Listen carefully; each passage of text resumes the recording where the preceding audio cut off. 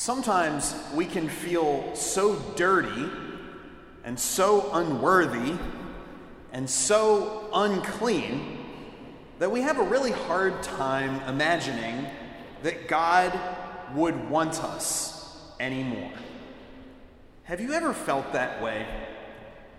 This is what we might call shame. Shame is a devastating experience because it can lock us into the idea that because of what we have done, because of our failure to love or our shortcomings in some area of virtue, well then we are irredeemably bad, that we are ruined, that God couldn't possibly love us anymore. We feel like we're covered in leprosy sometimes. Ew, yuck, stay away from that person. They're bad. Sometimes if we let the shame do all of the talking, we might even start to think that God is repulsed by us because of our failures and because of our sins. But this weekend's gospel passage reveals to us in a beautiful way that that's just simply not the case. Our God comes to annihilate shame. In this encounter that we see today with Jesus and this leper, we discover that the Lord is not repulsed by brokenness. In fact, it's just the opposite. Our uncleanness is what attracts him to us. Lord, if you wish, the leper humbly begs, then you can make me clean, Lord. And Jesus, deeply moved with something like pity or something like compassion, or maybe even it's a righteous anger at this man's brokenness, at this disease, at this uncleanness, well then he replies, I do will it. Be made clean. Far from repelling him, far from pushing God away, the leper's not enoughness is something like a God magnet. Jesus finds our poverty and our emptiness almost irresistible. Why is that? Well, one theologian describes it this way. The sinner's misery attracts God because it offers him an emptiness that he can fill. Our misery attracts God because it is an emptiness that God can fill. And that's really counterintuitive to us. We usually assume that we have to clean ourselves up first, fix ourselves. We have to make ourselves perfect before God even bothers to look twice at us. After all, that's kind of what we feel pressured to do all the time in pretty much every other area in our life.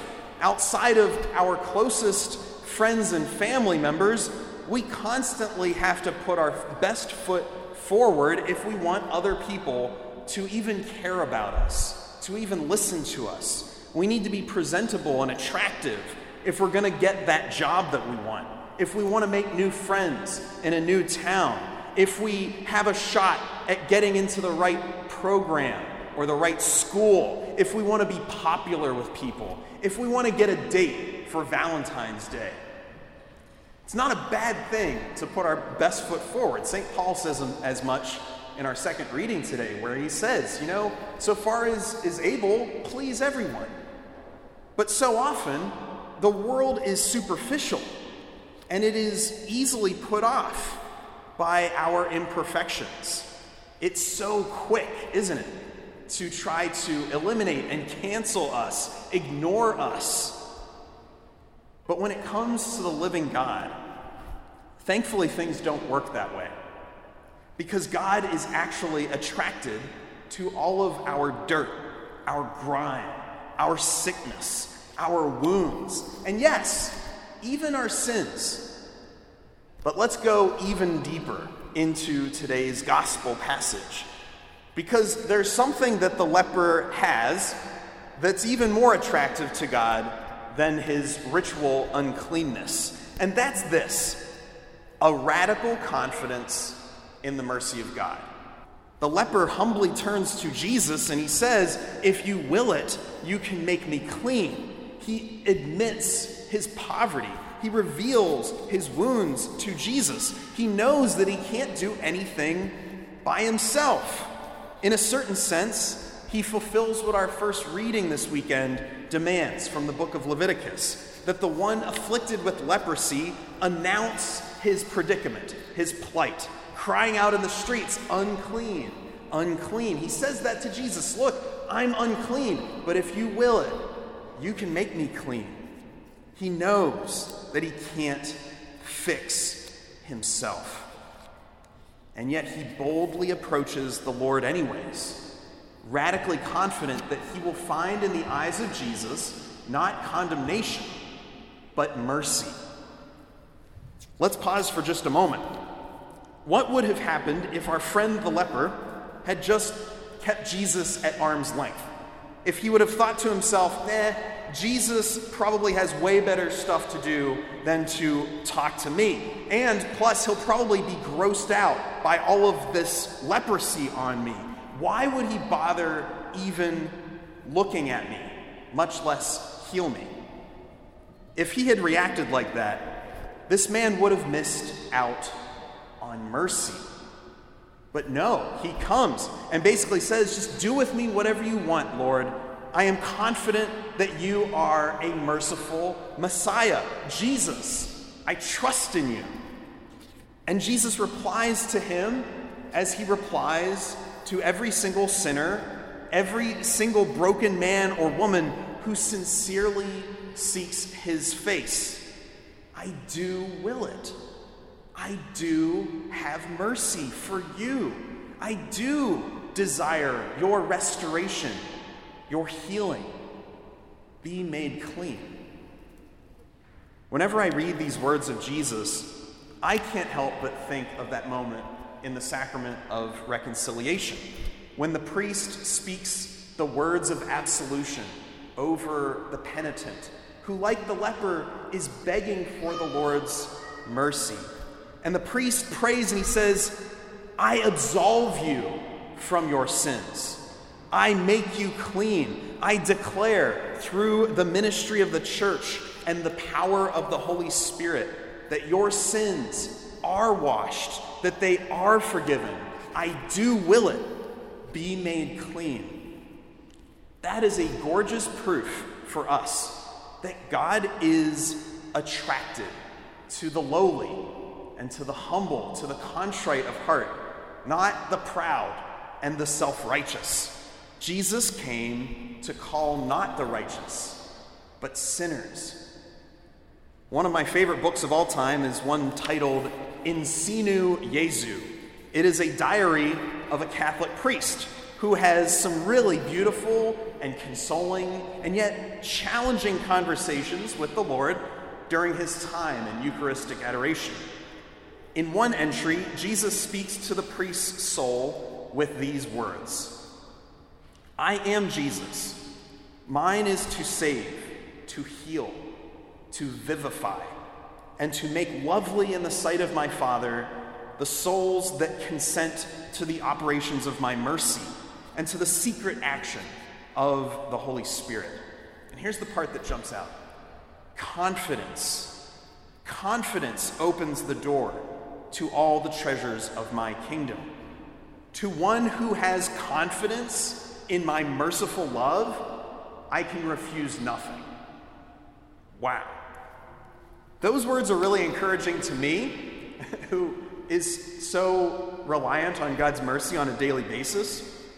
And I hope that it's encouraging to you as well. We can have confidence in God's mercy. When we do have confidence, he can refuse us nothing. And this aligns perfectly with what Jesus revealed to Saint Faustina. Jesus told Faustina, that prophet of divine mercy, this: "I desire trust from my creatures, encourage souls, to place great trust in my fathomless mercy. Let the weak, sinful soul have no fear to approach me. For even if it had more sins than there are grains of sand in the world, all would be drowned in the unmeasurable depths of my mercy. That is beautiful. And that's what the leper in our gospel today did. He came and he was not afraid to approach the Lord because he knew that there were unmeasurable depths of mercy. Let the weak, sinful soul have no fear, no shame, no reluctance, no anxiety. That is what the leper can teach us. Saint Therese of Lisieux, whose spiritual director thought never committed a mortal sin, also had radical confidence in the mercy of God. But she makes it really clear that this confidence was not grounded in her holy behavior or in her perfection or in her own goodness, but solely in the goodness and the mercy of God. She goes so far as to say, much like Jesus said to St. Faustina, even if I had on my conscience every crime one could commit, I should lose nothing of my confidence. My heart broken with sorrow, I would throw myself into the arms of my Savior. No one could frighten me, for I know what to believe concerning his mercy and his love. And I know that all the multitude of sins would disappear in an instant, even as a drop of water cast into a flaming furnace. That is the depths of our God's mercy. In other words, you will not be able, try as you may, to make God stop loving you. It's impossible. Every single sin, every single mistake, every single failure, every single wound becomes the very point of entry of God's grace into your life. He's not embarrassed by your sins. He's not threatened by them. He is pure mercy. And yet, this is very important to remember as well. He is a mercy that is demanding. He is a mercy that is severe. He is a mercy that emphatically says, go and sin no more. So we ought not to presume upon God's mercy either, saying, well, God's really, really merciful, right? So it's probably okay if I go onto those websites again just this one time. It's probably all right to steal just this one time, to judge that person that I hate just this one time, to go get drunk just this one time, to keep sleeping with my girlfriend, to ignore the needs of the poor, of the church, of my family. God's merciful, right? So I can do all that stuff, and he's got to forgive me, right? Whew, that's dangerous. And that is not the kind of radical confidence in God's mercy that we need. That would be the sin of presumption. I think that the key is to turn humbly to the Lord, as the leper did in our gospel today, and just throw ourselves at his feet and say, Lord, without you, I'm ruined. I need your help. If you will it, you can make me clean. As we prepare to enter as a church into the season of Lent, just in a few days, I encourage all of us to once again turn to the Lord with radical confidence. Confidence that he sees our need, that he sees our helplessness, and that he is attracted, not repulsed, by our insufficiencies. He wants to fill you. And so we come to him with that radical confidence, and we trust that he can do all things, that nothing is impossible for God, and that he is love and mercy.